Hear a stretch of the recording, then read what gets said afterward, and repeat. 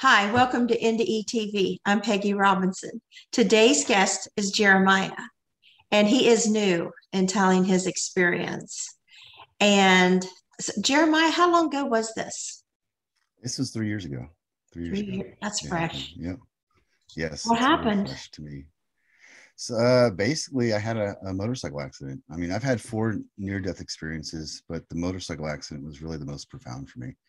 It really kind of deviated the way that my mind worked. It showed me an experience that I'd never even thought to think about before. And, my dad actually had an NDE where he died and came back to life from cardiac arrest and stroke. So, I've heard his stories over the years, tell me about it and stuff, and it just didn't resonate with me. It didn't make sense to me.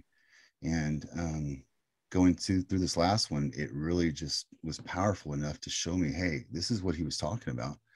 And for me, that just really changed. But in order to hear the whole story, I have to kind of go back into the very beginning of who I was, because it's really shifted everything that I am. So if I go back to my childhood, I grew up in a hard neighborhood. I grew up in the ghetto, which is hard for a white person to grow up in. And I was a minority in that environment, and which caused me a lot of strife and caused me a lot of fighting and, violence to be in my life. And, my whole life, I felt like I had been kind of putting aside who I was to become who I needed to become in this environment.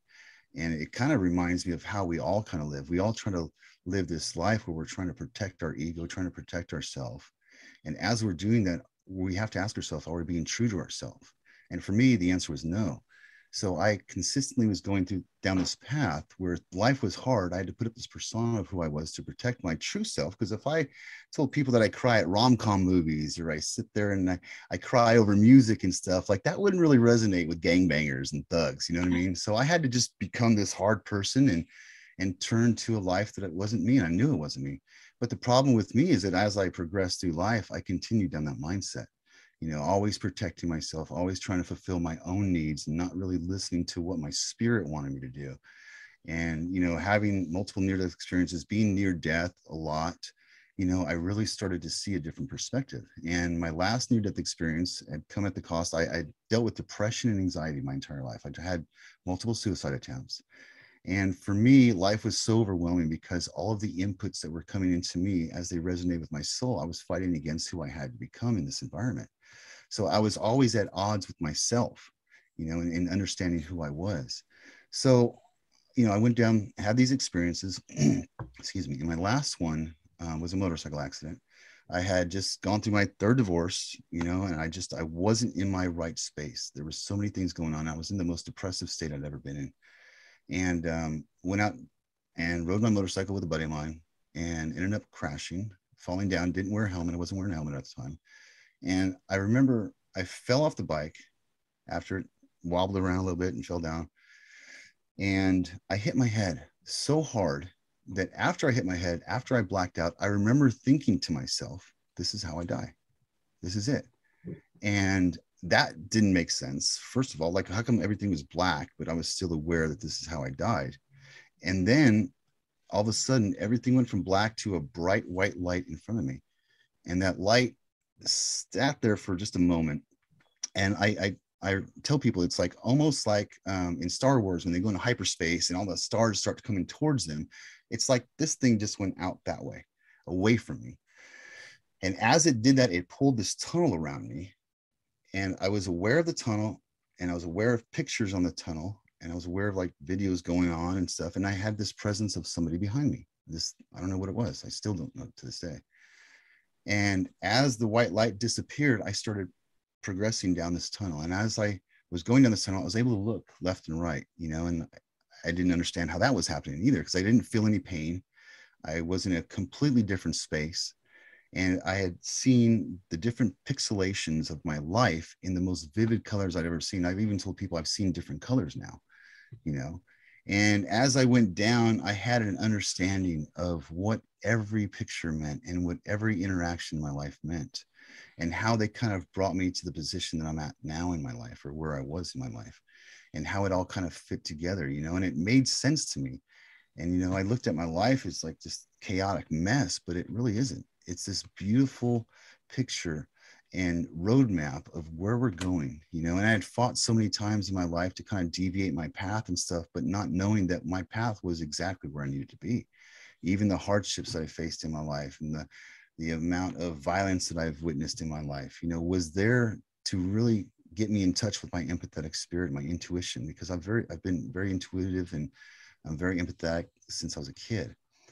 And I'm going down this thing, and again, the white light is gone. I've got this tunnel and my pictures are all around me. I'm going down, and I come to near the end of the tunnel, and I know it's near the end because the pictures had blank spaces now.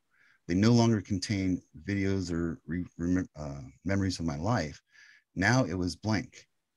And I remember the being behind me, whatever it was, speaking to me and saying, become your purpose, or become the purpose, excuse me. Become the purpose is exactly what was said. And for me, I didn't understand that. I was like, what's my purpose? I have no idea. I've been searching for my purpose my whole life. It just seems ridiculous. How am I supposed to be a purpose when I don't even know what my purpose is? And after that was spoken, or in my head, I heard it, it was there. All of a sudden, it's like a beam of light, but it wasn't light. It was just like this insurmountable amount of energy flowing into myself and flowing into my mind or whatever I was. And it was so much so that I couldn't fully process it. I didn't understand what it was, but I knew that I had this amount of information now that was not there before, for sure, but it was there now. And as soon as that information came in, I was back in my body, just like that. And I woke up and I'm on the side of the road and I'm laying down thinking, what just happened to me? That was the weirdest experience. I've never taken drugs up until this point. I've never experienced hallucinogenics. I didn't do anything. I was very straight edge. I was in the military for 13 years, and I was a crane operator for a number of years. So this was all new to me, and my other near-death experiences weren't even on this level. It was almost like they were a training ground for this experience, where they were, the first one was being shot at very close range, and every bullet missed me. And they went by my head, and I remember seeing my life in front of me at that point, but it wasn't the depth that I went through with this. Then the next one, I had a rollover accident where I rolled 8 times after I fell asleep at the wheel and hit a concrete light pole. And thank God it diverted me out from hitting a house, because I would have gone straight through a house and possibly killed somebody, but I didn't. I got thrown off into the road, rolled and landed upside down, and walked away with a scratch on my face. And then I had another one where I've had 6 spine surgeries from injury in the military. And those spine surgeries caused me to get an infection that ended up going septic. And that septic infection collapsed me, and I was minutes from death, the doctor said. So I believe all of those were a progression of understanding for me to get to this one point in this near-death experience. And I woke up and I had 8 broken ribs. I had slight head trauma. I had a broken wrist, internal bleeding. I ended up having to have 2 chest tubes, and I was in the hospital for a number of weeks. And, while I'm sitting there recovering, I had been on prescription pain medication for 13 years, up until this point, 12 years. And I had realized that when I came out of that experience, there was something urging me to just stop pain medication. I don't know what it was. It just said stop. I just felt the urge to stop. So after I healed up, I had, like I said, 8 broken ribs in 3 different places. I decided to quit cold turkey. Just quit. I was on Oxycontin. I was on morphine at certain times. I was on all these prescription pain medications that I decided that I'm going to just stop, because if I'm going to live in an altered state of reality, which is what the medication was doing for me, then I'd rather understand my reality and be able to deal with it. And I kind of correlated it to much like a runner or somebody who works out. When you go running, you're taking the value of the pain, and instead of allowing it to stop you, you're putting the value on the progression that you make in your life or your physical body. So now the value becomes not negative, but a positive reflection, right? So your value is instilled upon you in a good manner. So you continue going. So you overcome the pain that we deal with to allow the goodness in life to flow through it.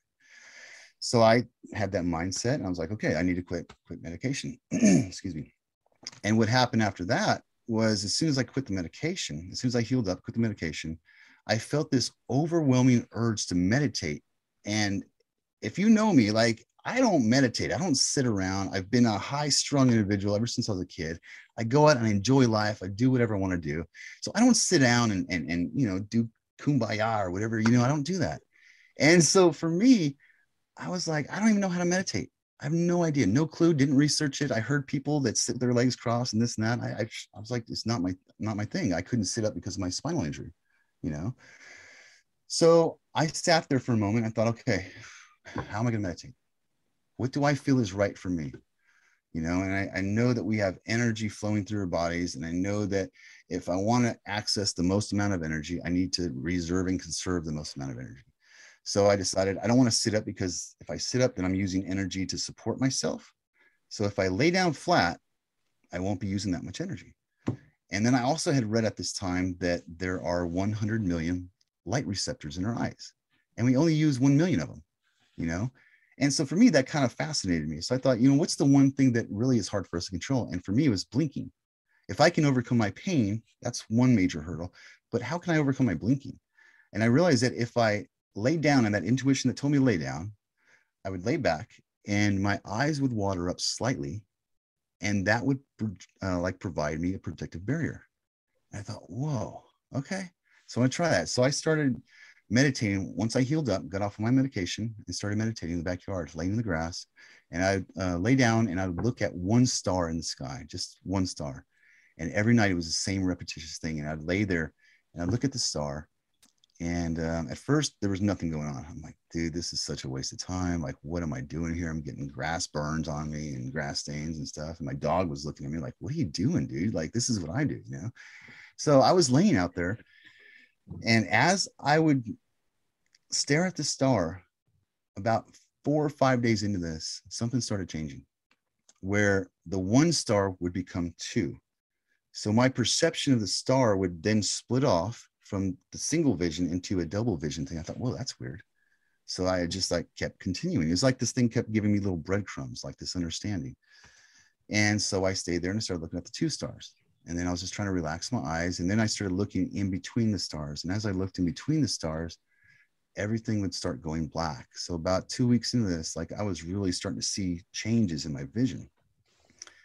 And as it would go black, then I would start to see different colors come across my perception, because even though my eyes were open, I couldn't see what was in front of me.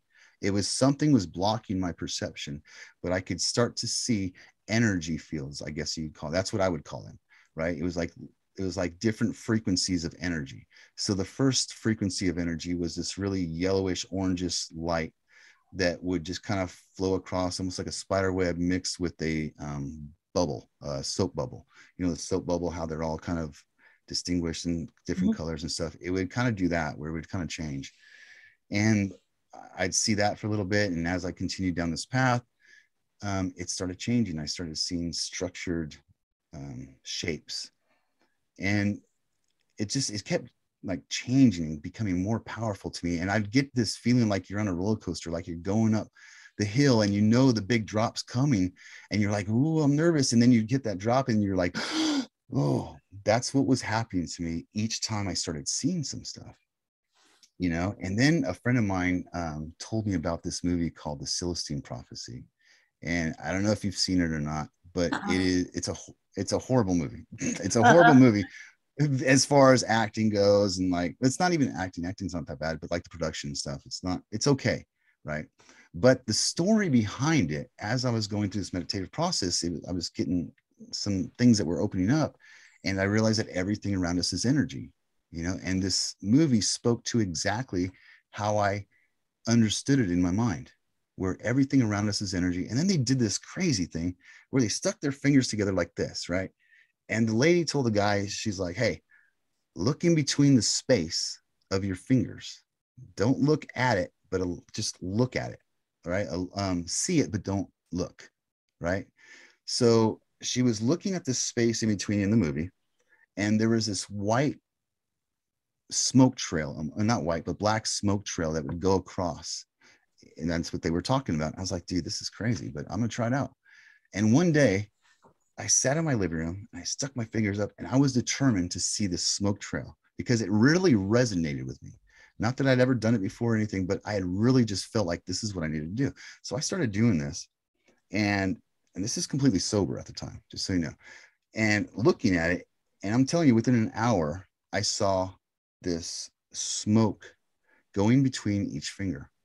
And the longer I did it, the more I could see the energy transferring between the finger. And it blew me away, like completely blew me away. And at one point, I could see sparks coming off of my finger. I saw them, but I also felt them in my finger, and eventually it turned into being, this is going to sound crazy, but like a lightsaber. The light was shining out of my finger. A blue purplish light would come out of my finger, and I could move it around, look on the ceiling. I could see it on there. And I really think it was how my eyes were adjusted. Right. And I think that goes back to the meditation where I was adjusting my eyes, relaxing my eyes, and able to see different spectrums, and my irises were opening up, So I went down this journey, and as I'm meditating, as I'm seeing all these things, the very last colorful thing I saw was this purple flame in front of me. And as I meditated, I would see this purple flame come in and out of my vision and just sit there and be this beautiful thing. It was, at some point, it was like a square with flame, almost like a box, but flames coming off of it, right? And it just really tripped me out. And right after that happened, about a week or two after that, this is over the span of a year as well. About a week after the purple flame came, then I started going down tunnels in my meditation. And I'm like, what is going on with this? I don't really understand it. I really want to understand it, but I don't know what I'm doing. And I'm going down these tunnels. And meanwhile, I'm telling all my friends what I'm doing. I'm like, hey, I'm going down this meditative path and I don't understand it, but I need to share it with somebody because it's really freaking me out. They're like, all right, cool, man. Like, that's interesting, and just like shoot me out of there. Like, this guy's crazy or something, you know what I mean? And, oh, no problem. So I started going down these tunnels and seeing stars coming into me, almost like my near-death experience. And it was like really the most similar thing to that without the storyline of my life. And then there's one day when I ended up in a room that was covered in just blackness. And there was this tablet on there with the Egyptian hieroglyphs. I'm like, what is it? I've never been to Egypt. I've seen Egyptian stuff, but I never fully understood it.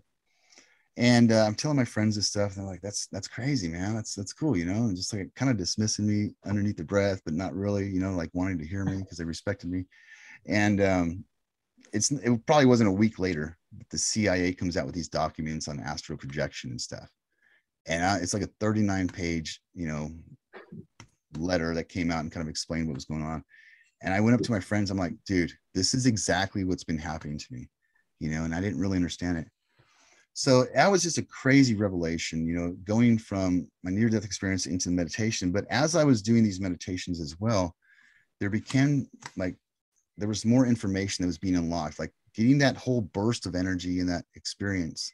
Like, I really couldn't understand it. I couldn't unlock it. I couldn't sort it out because it was so complex for me. So that's another reason why I haven't really shared my stories, because I didn't want to go out and start sharing stories, with people and with the public, and then find out that I hadn't fully understood what I was meant to understand, So some of the things that I realized is like energy. I mean, energy is such a huge thing, and we don't really understand the power of energy because we're living within energy, and then I had another realization where I'm not my body, right? I started thinking about that like on a really hardcore basis, where if my arm gets cut off, who am I? I'm still me, right? If my hair falls out and my skin dies, which it does every 7 years, we regenerate new skin, right? I'm still me, right? For sure.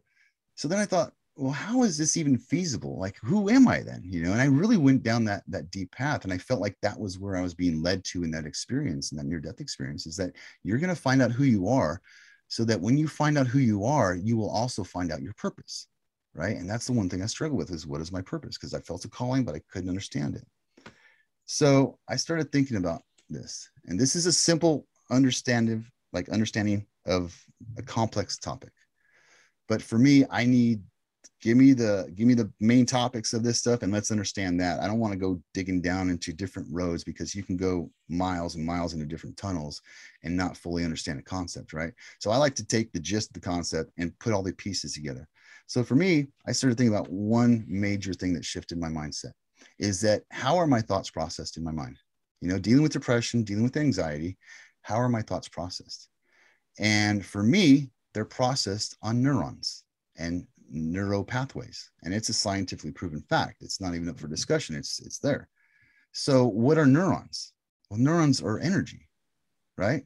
So neurons are energy that is moving information through your brain on neural pathways, right?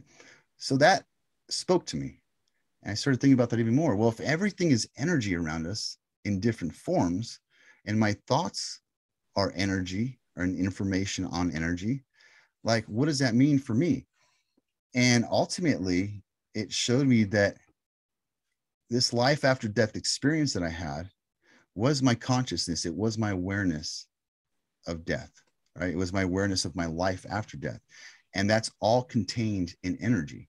So spirits that we have on this planet are energy attached to a consciousness, right? All of my thoughts in the collection of thoughts are my information attached to energy. Now, energy doesn't diminish. Energy is only transferred, right? So energy will be transferred back into this planet once we die. That's the one thing we lose. When my dad died, he lost his energy. They had to give him CPR, and they had to hit him with the paddles. And what did they use in the paddles? Electricity, energy. You know, so for me, that was very powerful because that spoke to a truth of life after death right there, just in that basic principle and basic concept. And then I started thinking about how my mind uses this energy and how my thoughts are formed in my everyday experiences. And I started realizing, like, if you look back to when we were babies, as babies, we cannot communicate. We do not understand our environment, but we understand a spiritual truth. We understand what we need to allow our bodies to continue on in existence. So we react based upon emotions and feelings. And emotions are interpretations of a truth, right? So when you deal with emotions, you're interpreting a truth before you or a truth that you feel. So for me, if I was hungry, I'd cry. If I needed my diaper change, I would cry because it was uncomfortable. That was my truth. You know, if I was happy and felt loved, I was in balance and I was just sitting there peacefully, right? And I started thinking about that as we grow up. Do we ever shift out of that? And I think we do. I think our brains, as we have this thing called neurogenesis, where our brains have the ability to create new neural pathways every single day, right? So we're continually growing our brain, but are we using it? You know, and I started thinking about, well, what do babies do? And they do it this way, and they have these emotions, and then they cry, and they deal with it, and they get their emotions resolved. But as adults, do we still do that? Are we living an emotional life where everything is emotionally driven? And what is the purpose of the emotions? And I think for me, and my understanding of my experience is that my emotions were able for me to dictate a truth within this experience, within this environment that I live in. So my depression and my anxiety all stem from emotions. And the depression for me was me trying to change the past and change circumstances around my past and not being able to. And it was this continued cycle of energy in my mind that kept this repetitious pattern. But I couldn't change it logically. I had to start looking at the truth. That was my interpretation. And my anxiety was like everything in the future I was trying to control and trying to deviate to my own understanding, my own comfort zone. But I was out of control. Like, if anything in the future is possible, then literally everything is possible. So why am I trying to hold on to it in one small spectrum of understanding when there's so many outside influences coming into my life? You know, and for me, I had to let that go. I had to realize that I need to just respond to what's in front of me and allow my emotions not to dictate me. Let my truth dictate my emotions and not let my emotions dictate my truth. And I was doing it backwards, you know? So I started thinking about how, you know, I visually look at things and my perspective of life, you know, and I have this mindset where I'm in this experience trying to live this physical life with this spiritual body that is actually in control of me. The energy is what releases chemicals in my body. It's what releases my feelings and through those chemicals. You know, I mean, we're honestly, it's kind of weird, but we're like a bunch of walking biological drug addicts, right? If you think about it, because our experiences are putting us in these environments that we want to be in. And we want to be in those environments because we know we're going to get some dopamine out of this. We know we're going to get some different chemicals in our body. So we're really just walking around looking for the most pleasurable experiences, you know, and we can't always have the most pleasurable experiences because life kind of throws little curveballs for us, you know, and it throws these curveballs where, you know, this guy's going to come in and hit us. And we get so upset about it. Why'd you hit me? Or can't you pay attention? And the reality of it is, who cares? Like, you're okay. You're alive. They're okay. And maybe this was slowing you down from a bigger disaster in the future. You know, if you're going to worry about any situation, worry about the situation that's in front of you, because really the only thing that we can have effective change on is our current perspective and our reaction to that perspective and where we are right now. Has nothing to do with the future, has nothing to do with the past. You cannot change the past. You cannot change the future. There's nothing to be changed except for your attitude and your perception of your attitude. You know, and for me, when I grabbed a hold of that concept, it really just re-energized me in a sense that now there isn't any bad in my life. Now, there are hard taught lessons for sure, hard taught lessons. And I viewed them as being bad and negative. And that's what I'd go through in my depression. Oh, this was so horrible. I'm such a bad person.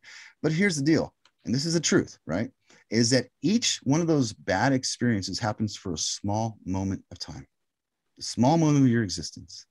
They don't continue on forever unless you allow them in your mind. But what comes out of that experience in that small moment of time is that you have now learned something about yourself. You've learned something about people. You've taken in information, right? And that information stays with you for as long as you carry breath in your lungs. So there's no ending to that. But not only that, but then you can share that information, right? And when you share that information of your hard taught lessons, your hard taught information that you gathered, you are now making somebody else's life better without having to go through that whole experience. And for me, when you look at those two positive things that continue on forever, they outweigh the one negative moment in my life or the collection of one small negative time frames of the moment, you know, the negative experiences. So for me, I had to really look at myself and say, there's no bad in life. Everything has now become a lesson for me. And what is our purpose on here? And for me, it was, if our minds are continually gathering information through emotions and stuff, there's going to come a time when we need to switch over from the emotional based living into our spiritual, truthful living, right? And that means collecting your information to raise your frequency up. You know what I mean? And then when you raise your frequency up, you're living on a pedestal, not a pedestal, but almost like a higher level of existence, right? So your energy flows better. You're more excited. You're more happy and content with life. You're no longer allowing the negative energy of negative experiences to interact with you anymore, you know? And for me, it's all about raising the energy. And we, you know, these people that go through these near-death experiences, they talk about, oh, everything's love and happiness. And here's the truth though. This is why it's all love and happiness, is because the highest frequency that I believe that we can attain in this existence is love. And if you look at in nature, right, everything in nature that is growing, it's growing because of balance, right? It's growing because everything it needs is there. And for me, that's when I look at love as it correlates in my life, that's when I feel love, when everything is in balance and I have everything I need to feel that love. And, you know, people go out into nature and they're like, oh my gosh, I feel so alive. Well, what makes you feel alive in nature? It's the pure flow of energy that you're receiving from the plants, because we do receive energy 100% and we emit energy. We emit life photons. That's a scientifically proven fact as well. So we are actually taking in the pure unadulterated energy from nature that is purely in balance because of the love. And we're allowing that to come into our life. And that's why we feel such peace and balance in that situation. You know, and when we come back into reality, that's when we're not living for our spiritual truths. We're living for our physical truths. We're living for this environment or what the world wants us to live in, right? And that's not how we're supposed to live, because this body dies. Again, if you're looking for living for your emotions, then you're going to die, right? And those emotions have no more meaning, but those emotions are carrying information, and it's the information that we take in the free flowing love. So just, you know, I started putting all this together and it really changed my perspective. And I really started to believe that I need to live from that perspective of love. And for me, love was so skewed because I've been through divorces before and I didn't fully understand what love was. And I was like, what is love? Like, you know, there's a song about it. There's like, what is love? No one really knows, right? But I'll tell you, I think we do know. Love is not a transaction. Right? We're living in this transactional love mindset now where I'm going to love somebody, but they better love me the right way. They better give me the same amount of love back. Otherwise, I'm out. I'm not going to love them. That's not love. Love for me is a one-way street.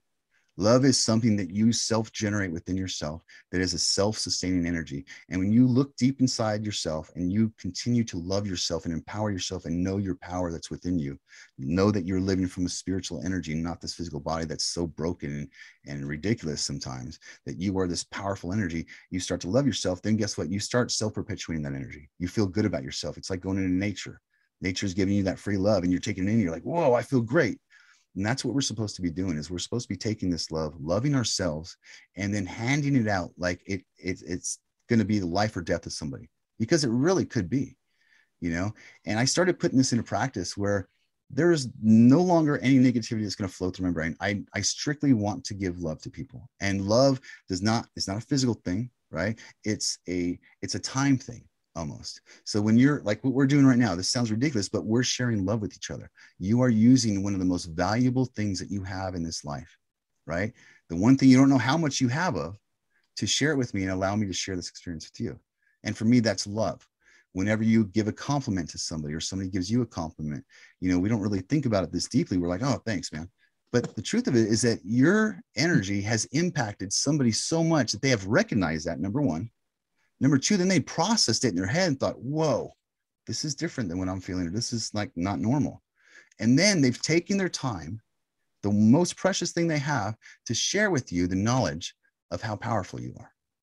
You know, so compliments are not compliments. They're recognition of your power, you know, and the recognition of what you're doing is correct and right. And it's resonating with other people, you know. So I started living this environment where everything is good and everything is love. And I started giving that to people freely. I have this hat on here that says, be a kind human. You know what I mean? I started being kind to everybody. It doesn't matter. I compliment somebody in a nice way or do something for somebody. And not because I want recognition at all, because it's not what it's about. But it's about stepping outside of your boundaries to give something to somebody as a gift, you know, and the gift is love. It's the time, it's the acknowledgement of their existence. And for me, that is so powerful to change in this world, you know. And people are always wondering, how can I change the world? You can change the world by the next person you meet. You are literally starting a cycle or starting a pattern, as I saw in my near-death experiences, that everything leads to something. And what you're doing is you're creating a chain reaction that you are impacting and changing that person's life. You know, and that's a powerful position to be in, because then you know that you are literally and legitimately changing the world one step at a time. And with every interaction you have one more chance, you know. So this allowing negativity and imbalance that come in our life is because we're trying to feed into the future and what we think we want physically. But what you truly are looking for is something that's internal. It's that internal power. It's the internal love that's coming through us and flowing through us so that we can overflow and give to other people. You know, so it's been a crazy journey, but this has really been things that I've put into practice, and I've really seen the fruits of my labor, I guess you could say, you know, because it really has started to change the way I look at people and the way I interact with people. You know, don't allow depression to get to you, because that past is gone. You've taken the information and turned it into power. Don't allow the future to hold you in anxiety, because that future is nothing more than you trying to control the universe. I mean, literally, that's what it is. You're trying to tell the universe, hey, this is what I need right here. I don't need you to get involved. This is what I know what's best for me. Well, no, not really. You know, what you do know what's best for you is how to love yourself. You know, and all that love that we've been seeking from other people, all that acceptance we've been seeking from outside of our own understanding for ourselves is wasted time. It's us. When you become the love that you are meant to be, you will become your purpose. You will be sharing that purpose and that information with other people. You know, and that's where I think our happiness really resides. You know, so it's been a really good journey, but I'm telling you, this is something that is very true for me, very true for me, you know. So that's about it for now. I'm still kind of deciphering everything and kind of going through stuff, and this is an ongoing journey, not only for me, but I mean, there's millions of people across the world that are kind of going through the spiritual awakening. You know, we hear it all the time. It's a spiritual awakening, and you know, there are people that are waking up to the realities of life. You know, everything in life is not negative, but it's being projected upon us as everything is negative, and it's not. You know, your politics don't matter. You know, what news station you listen to does not matter. What matters is how well can you influence somebody else by being just you. You know, we're all very unique beings. We all come from different backgrounds.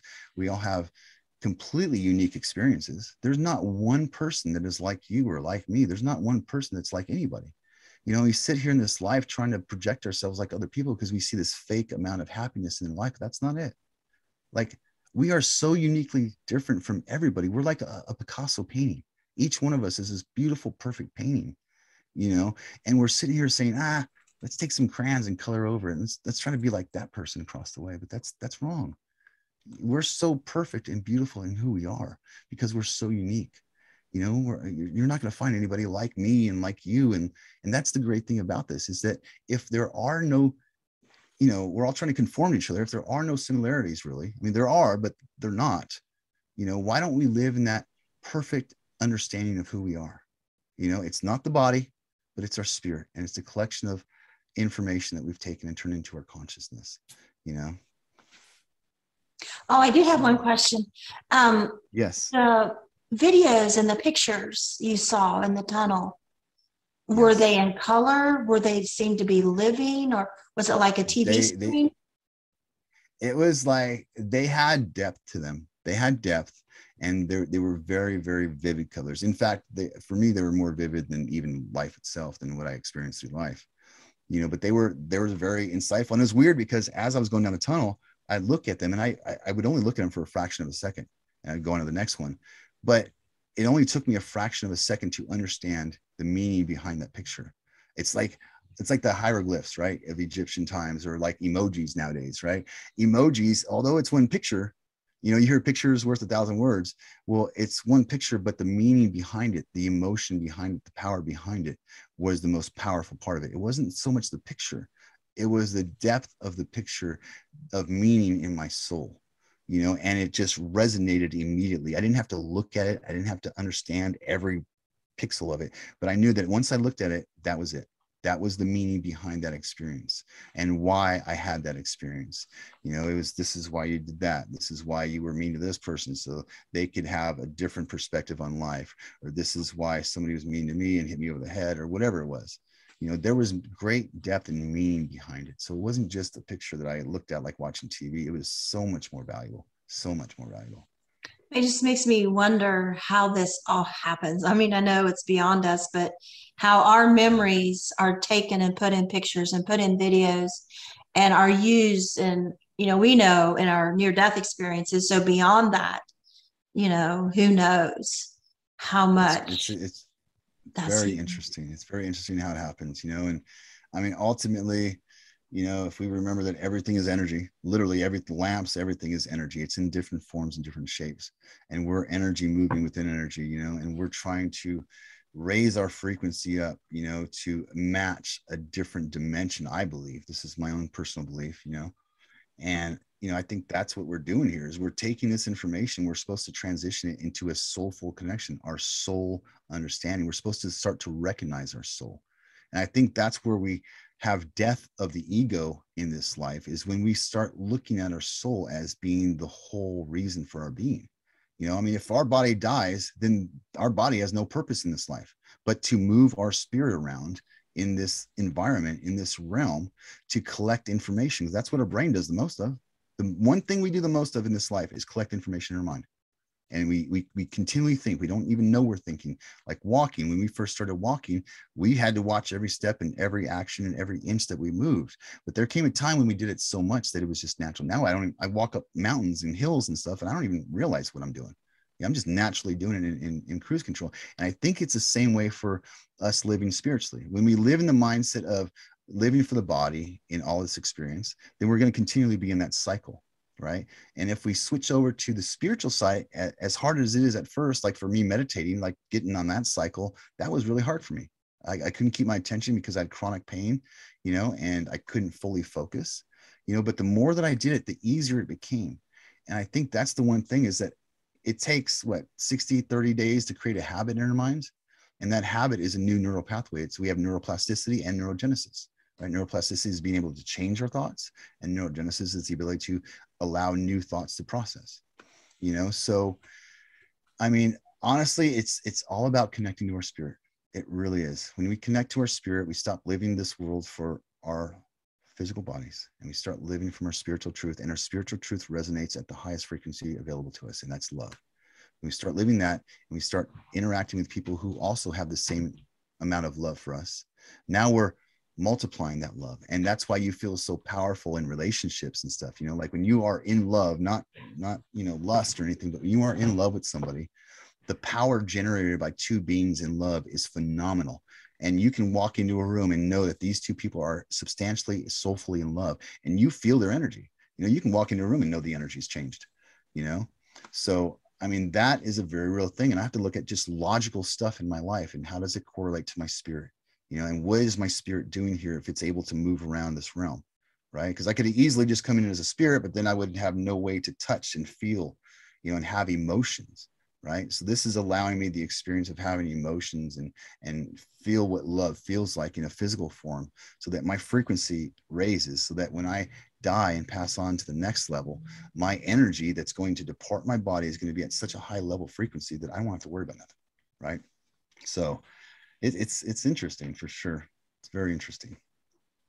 You were saying about couples made me think of when I was in high school. I just had a natural knack of being a matchmaker.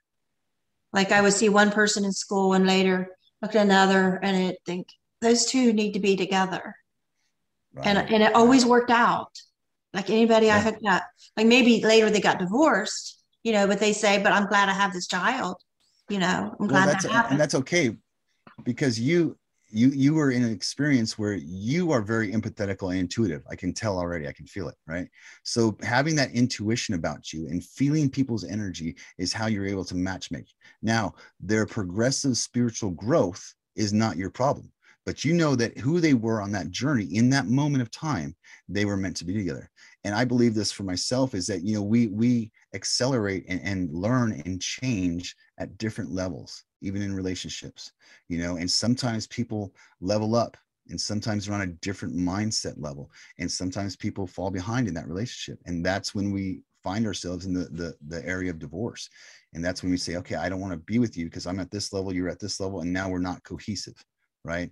But I think we go into different understandings of love, different levels of understanding. I know that, when I was in high school, I felt I loved my girlfriend at the time, and I genuinely did. For what I knew of love, I did love them. But what happens is, as I go through this experience again, and as I continue to intake information, right, my understanding of love is raising. My understanding of what I need to feel love is progressing. So then I'll go into another relationship, and I'll be in this experience where, like, oh, I feel love again. And it doesn't work out because we're not progressing at the same levels, right? There is, I believe, and I mean, I'm not, obviously, I've been divorced 3 times. I don't know much about marriage, or others would say that I do know a lot about marriage, because I have failed so many times and I take all my experiences in. But, I do think that there's a way to have that relationship in love where there's no, there's a building up of each other. It comes from a soulful place. It doesn't come from a physical environment. It doesn't come from sex. It comes from building each other up and allowing each other to have the space to grow spiritually. And I think when you allow each other to have the space to grow spiritually, you are opening up a whole new world of life for your spouse or your significant other.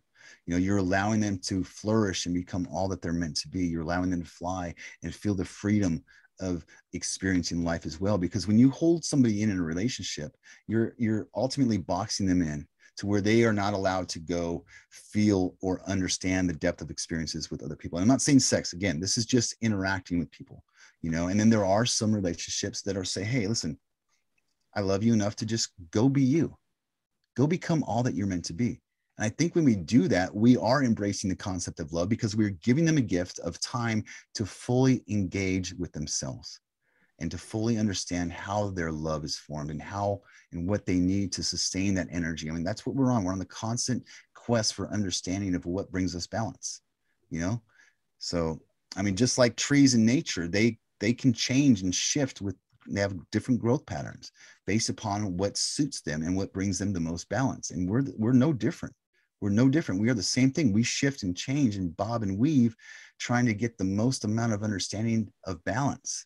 That's what this is all about. It's about maintaining balance. I saw a study where they played rock music and classical music, I think it was, for plants, right? And the one that had the hard-hitting negative experience, that plant didn't grow as well as the one that had a positive one. And I saw this other one where they would speak positive affirmations into this plant, and the other one, it was negative affirmations, and the plant that had the positive affirmations grew. Why? For me, it's the projection of our energy to another human being when we live in that place of peace and balance and only wanting to give love to somebody, not needing anything in return because we're self-sustaining, but giving that power to somebody. They feel that pure energy flow, much like we feel in nature. They feel that pure, unadulterated energy coming out of you. And that stirs something in them that makes them quest and thirst and think about their own accessibility to that feeling, and when they do that, now they are starting to self-sustain their own love, and that's powerful to me, because it's not just a simple compliment. It's not just a simple interaction. It's actually life-changing to somebody, and I want to affect as many lives as I can in a positive manner and regard. I don't want to go out and create death through my words, because that's what I have the ability to do. I have the ability to speak negativities into somebody's life where they start to question themselves. They start to question their entire being. If I hold that power, I also hold the power of life. I can encourage them, empower them, show them, unlock them, and show them who they truly are. And if I had to choose what would want to happen to me, I would hope that somebody would bring me life. I would hope that somebody would bring me love. And I would hope that somebody would invest the most precious asset that they have in time to help me get out of my negative mindset. And the more that we can restructure our minds, the more that we can continue these repeated habits of happiness and joy and love, the better we're going to be, Yeah. And, people watch NDEs and they want to hear, a lot of them, they want to just hear the NDE. That's it. Right. And it's like that they're missing the point, because for us as NDEers, that's not what's important. It's that while on the other side, we got to know our soul, who we are outside of that body. And when we come back, we're attached to that soul. We're more aware of it. It's like louder. Yes. And so we are changed because you're in connection with your, I don't know, I can't find the right word, but we just know ourselves on a different level. And who we were seems so small in comparison that it opens our eyes to everyone and everything. Not that we're these wise men going around. It's just we know what it's like to know our true self. Yeah. And and then that's very true. And we're in that land, I call it the land of knowing, like you saw these pictures or videos and you got this understanding, you heard something. And it seems like when we come back, we continue to hear things, when we see things that a lot of people don't see and don't hear it. And it just seems like we're over there and now we're back and we can't undo that, the senses we gained.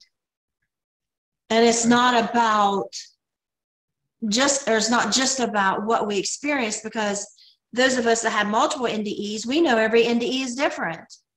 Very few times have I heard that it's taken off where the last one left off. I have heard it before, but not normally. Yeah. And so for me to say, well, say if I had one NDE and this is what happened, and yours was different, well, no, it couldn't have been, because mine was like this. But then I've had two very different ones.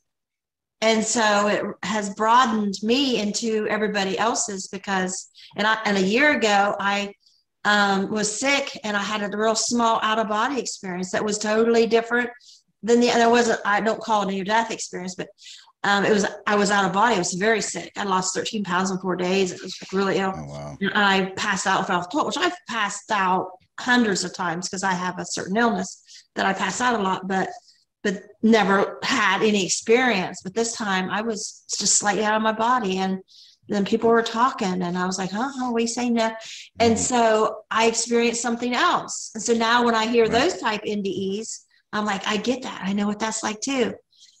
So, but they all bring us back. Even though it was just a tiny little few seconds out of body there a year ago, I was still changed after. I was changed. And even though I hadn't, my last NDE was 1986, and then I had this little tiny out of body, I'm like, I'm changed again. Yeah.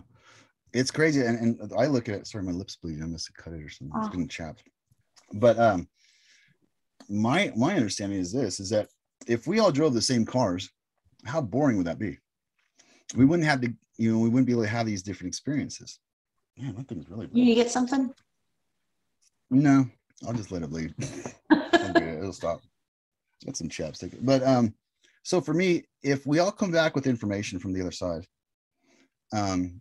we're meant to share that information, right? And if we all came back with the same information, well, that's not too exciting, and we're not learning as much as we can. So every experience, and like I believe that the people on the other side know that we're coming back, right? I believe that experience is not finality, life or death. I think that we have to go through this experience, right? And if anything's possible, everything's possible. This is crazy. Hold on, I do need to do something. That's fine. Go ahead. I apologize. That's all right. What I have here. I had that the other day on the corner of my mouth. It's so chapped, it just started bleeding. Yeah, it's been so. I live in this California dream. Here we go. I'm gonna put some white tissue on my face. There you go. Just like shave it. I don't want to look. There you go. Oh, is that good? I'm okay with that. Cool. All right, this is not my body. I am not this body. All right. Anyway, so I think, you know, the other side knows that we're coming back. I definitely believe that. I mean, that's just my own feeling, and for myself, I definitely believe that. And if they know we're coming back, they're not going to give us information that we can't fully process totally along the road. We're going to come back with something that we're supposed to understand and seek out, and then take that information and share it with people. Because if you have the secrets to life after death, then you understand this life. You understand what we're doing. It's all intake of information. The one thing the body does the most of in anything is think. So it's processing. It's processing information. So if we come back and we all have the same information, we're going to process the same thing. We're never going to evolve, right? So having the ability to come back and knowing that I believe the other side knows that we're coming back, and they're like, hey, in your area, in your geographical category, this is what you need to know. Now you go back and you share that stuff, and maybe we don't know it subconsciously and even consciously, but it's instilled in us, you know, where everybody that I've talked to, although I'm just sharing this after 3 years now, everybody that I talk to feels compelled to share their story. Why? Because the information needs to get out. We are so compelled by that. We're so compelled that, hey, this experience is not it. This experience is meant for us to help each other or love each other. You know, we all have the same kind of mindset, you know, and I really believe that once we see that, that every experience should be and better be different, just as unique as each person. My dog's freaking out over here too. You know, so, you know, we are all meant to have different experiences. And I relish the opportunity to get to know people for their differences, because I want to know what makes you you, and what experience have you had that I haven't had. And I want to learn from that. I want to change myself. I want to understand you. You know, I'm not trying to be, you know, the same as you or cut you down because you're not me and I'm not you. Like, I mean, for me, religion, and this is not a knock against religion. I believe that everybody should find their higher power in whatever manner is necessary for them. I believe we all have our own path and stuff, but even politics, race, gender, geographical location, financial situations, like, it doesn't matter. What bearing does any of that have on our soul? Nothing. You know, so go get past the physicalness of this and look at the spiritual side. Because if you ask people, what are the most important things to you in your life? I guarantee that they're all going to be about the same. They will all ask you for the same thing. They want to be healthy. They want to have the ability to thrive. They want to have their family protected and loved, and they want to feel love. I mean, and it's generally all the same things. And when you look at that response and that understanding, there are no differences between us. We're in different vehicles driving to the same destination. You know what I mean? And that's it. And let's all get there together. Yeah. Mm-hmm. And I think a lot of people are so confused right now. And, you know, I hope that podcasts like this and a lot of the others, you know, whether on near-death experiences or what topics, that they bring some maturity to the table. Yes. And security and calmness, instead of, you know, there's so many people on drugs. There's so many people into alcohol or gambling or addicted to sex or what the communities that are they're just lost. And then, you know, you have so many people in the churches and the religions, and they're so strict, and everybody seems like they're fighting, like, I'm right, you're wrong. And there's so much divide. And, you know, I just hope that, you know, people watching this with you and any others, you know, and it seems like I read all the comments. I take the time to read every comment and think about them and see where people are at and what they're getting out of it. And a lot of it is grounding, I think. Yeah. Yeah. So, and I know Grounding. when I was young, I had grandparents, and back then kids were to be quiet and not interrupt adults, and you heard adult conversations. And it seems like now kids just interrupt, and a lot of people don't have respect for people of grandparent age, and or some of them are even grandparents, and that's their choice or whatever. But there used to be heads of families and elders and people that you went to, your aunt, your uncle, someone that you went to and asked for advice, even parents, and they're not there now. There's so many people. Right. I get upset. I don't know, I'm going on a rant here, but I open my newspaper every day and I see people my age getting busted for drugs. And I'm thinking, you're grandparent age. You should be somebody's rock, somebody's comfort, somebody's security. Somebody can come to you and get grounded, and people, and so, if we can be that for somebody, Yeah. Well, I think this too is that, even grandparent age people that are doing drugs. I mean, I had my own experience, a year and a half trying and experimenting with drugs, trying to understand my near-death experience, but for me, we have grown up in a society where, we were different, not even a generation ago, completely different. We've gone from the analog age into the digital age, and now everyone's so caught up in this environment that we get the self-gratification being fake, and that dopamine hit in our mind is releasing these chemicals. And we're like, what is real? We're not there. We're not looking at the truth. And so we become so disassociated with the reality of life, that we're out searching now for either a way to escape or a way to understand, and it's crazy that we're changing information now in this generation. I think it's 8 generations worth of information within a day. Okay. What it would have taken 8 generations to share information with, we are now able to do that within one day. And that messes with people, because now you have an overload of information and also an overload of stimulants through social media, through the interactions with whatever's going on, because everything is changing. There's so much more information out there. So now we're forced to kind of decipher and mitigate between the information, find out what is a truth. And it's a struggle. It was a struggle for me, especially dealing with depression and anxiety and being an empathetic person I am, because I feel energies beyond anything in this life. Like, energy for me is the most realist thing in the world, because I feel it. I feel like my hair sticks up, and like I get these gross feelings when I'm around certain people, and like I can't control that, and it's overwhelming, so I think we're trying to kind of run away from that. I mean, everyone that deals with depression, I think they have a superpower, 100%.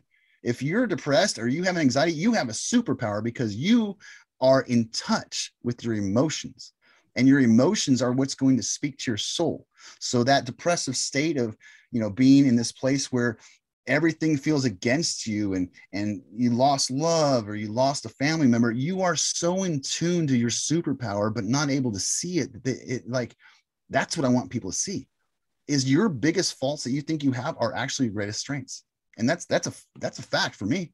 It is my greatest strength now, because I can tune into people, and I can share, and I can understand, and I can feel, and that's how I best connect with people, because then I know what words need to come out. I know what frequency my body is resonating at when they are speaking to me, and I understand what level of depth they're on, and that to me is the greatest thing I could ever have.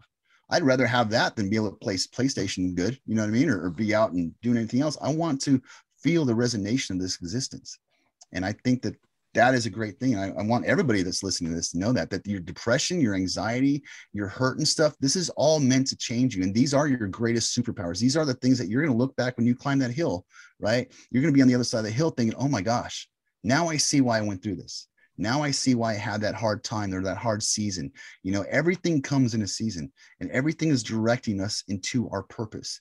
And it's not going to be what your physical body wants. It's not going to be ascertaining wealth. It's not going to be buying the nicest cars. It's not going to be having the greatest house. It's not. It will bring you a significant amount of happiness in a short term. But ultimately, you're going to find that when you lose all of that, you still have to find happiness. Or when you have all of that, you're still going to find yourself in unhappy situations. And that's not, you know, a truth. It's an experience to have to understand your truth. And as long as you're not resting in that knowledge and you're always seeking your soulful truth, you'll be fine, you know.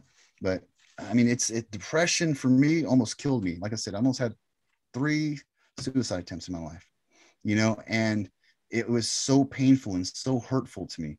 And I didn't know how to get out of it. I didn't, you know, and the fact is that there is a way to get out. There is a power to be held in that moment and in that space.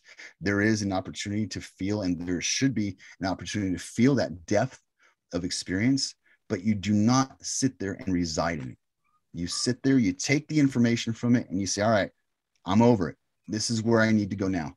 This is my purpose. My purpose is to love. And I found that when I loved other people in my hurtest and darkest depression, right? When I was in my deepest space in my hurt, and I started giving out love, that's the one thing I had left over. I was sitting in my room. I'll never forget this. I had this one experience in my room. I was sitting there in the dark, and I was at my lowest place ever. And I'm at the bottom of this pit, and I'm thinking, what's left? What's left for my life? I don't have the will to live, but I'm not going to kill myself, right? My body is just continuing to exist. I'm not living. I'm existing. I'm physically existing, but I'm not living. I thought, what brings me love? I thought, oh man, when I'm at the ocean, I love the ocean. I love the feeling of the wind crashing, the seagulls and the salty air. I love the sunsets on the ocean. You know, I love watching the moon. I love seeing the birds. I love being in the trees and the groves and the forest. Like, those are things I love, and they generate a power within me. So what if I just hold on to those things for right now? I can't depend on people, because people are ultimately doing their own thing. I have to provide and self-sustain. So I'm going to start interacting and engaging in these experiences that I know bring me love. And then I'm going to sit there and I'm going to feed myself all the positive affirmations about myself. I'm going to stop feeding myself the lies that the world's giving me and what people are giving me. And I'm going to look at myself as a standalone person. And what are my greatest strengths? Well, I knew how to love. I knew how to feel. I knew how to provide help for people. And I said, okay, that's what you hold on to. You hold on to the experience of generating your love from outside resources like the ocean and the environment and the universe. And then you go out and you transform that energy within you, and you start looking at yourself and taking that love and passing it out like it's going out of style. And you pass that love out like it's going out of style. Free love, you know, here you go. Not sex again, but love, right? The true, pure essence of love. You hand that out, and you have now served your purpose. And now you are self-sustaining your own love and your own energy. And nobody now can come into my life and share any words that will hurt me. No one can touch me. No one can mess with me, because who I am is a powerful, energetic spirit that is made out of love and transforms love into a higher dimensional love. Right. And that's what I want. That's what I want people to know. There's no negative about your life. Everything that is in your life right now is meant to be there and is going to be used for the positivity of your life in your transformation. It's amazing just how perception alone you can change everything. Yes. Like, you can look at someone and think, oh, they're this, they're awful, they're the, or you can think, you know what? They have got a lot of courage. They've got a lot of strength. I give them a lot of credit. Yes. It's just all in our eyes, in our heart, and how we project onto other people. So it is too. And, you know, catching yourself too, and asking yourself, who's in charge of these thoughts that are coming up? Like, if I'm sitting there, you know, saying, oh, that person, this and that, anything that negative comes out of my mouth, where does that come from? What is that? Ultimately, it's a mirror. It is a mirror of our own life and our perception. And I found that when I was hurting people or making fun of people, right, I was projecting my own hurts upon them, because I didn't know how to handle it. So if I put them in a negative standpoint or negative position, they were in the defense, I was on the offense. If I'm the offense, I'm able to move forward and feel great. And no, you're worse than I am, huh? No, man.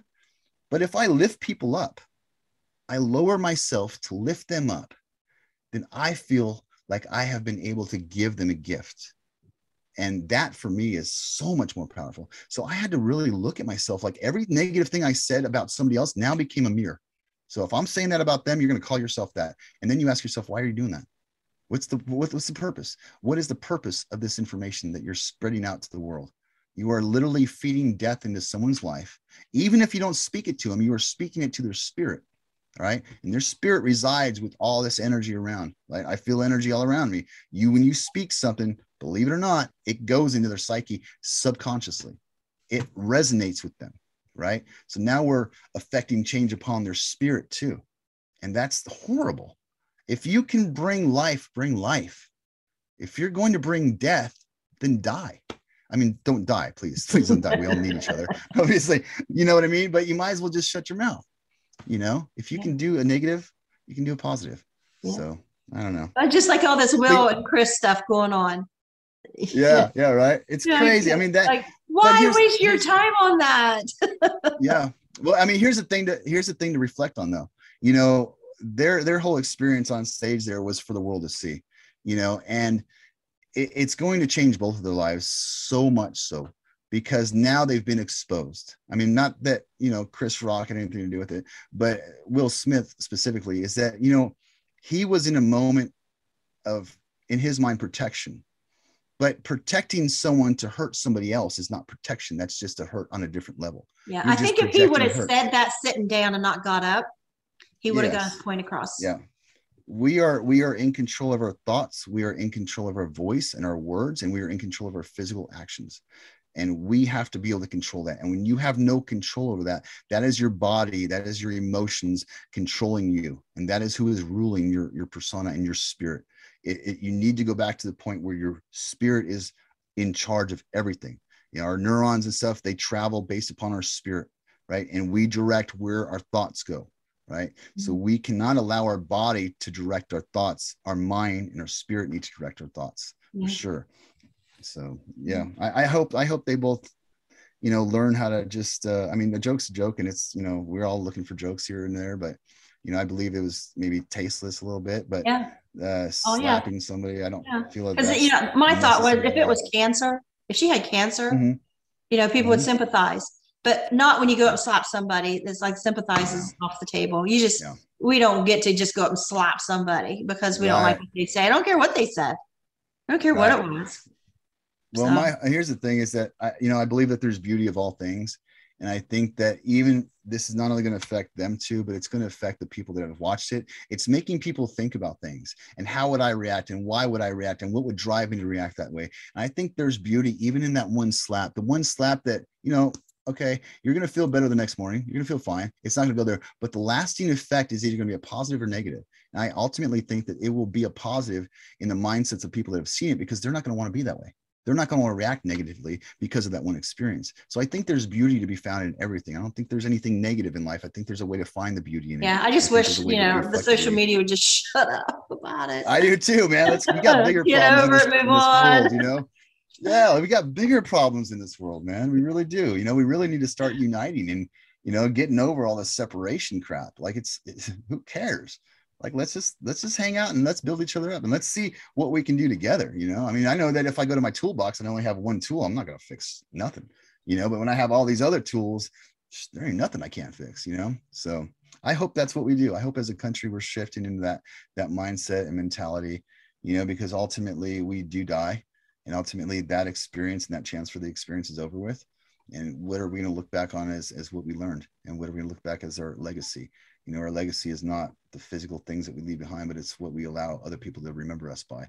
And as they remember us in the positive mindset and manner, then we're able to continue living in that way. So even that's a way to live forever, I believe. So. Well, thank you so much, Jeremiah.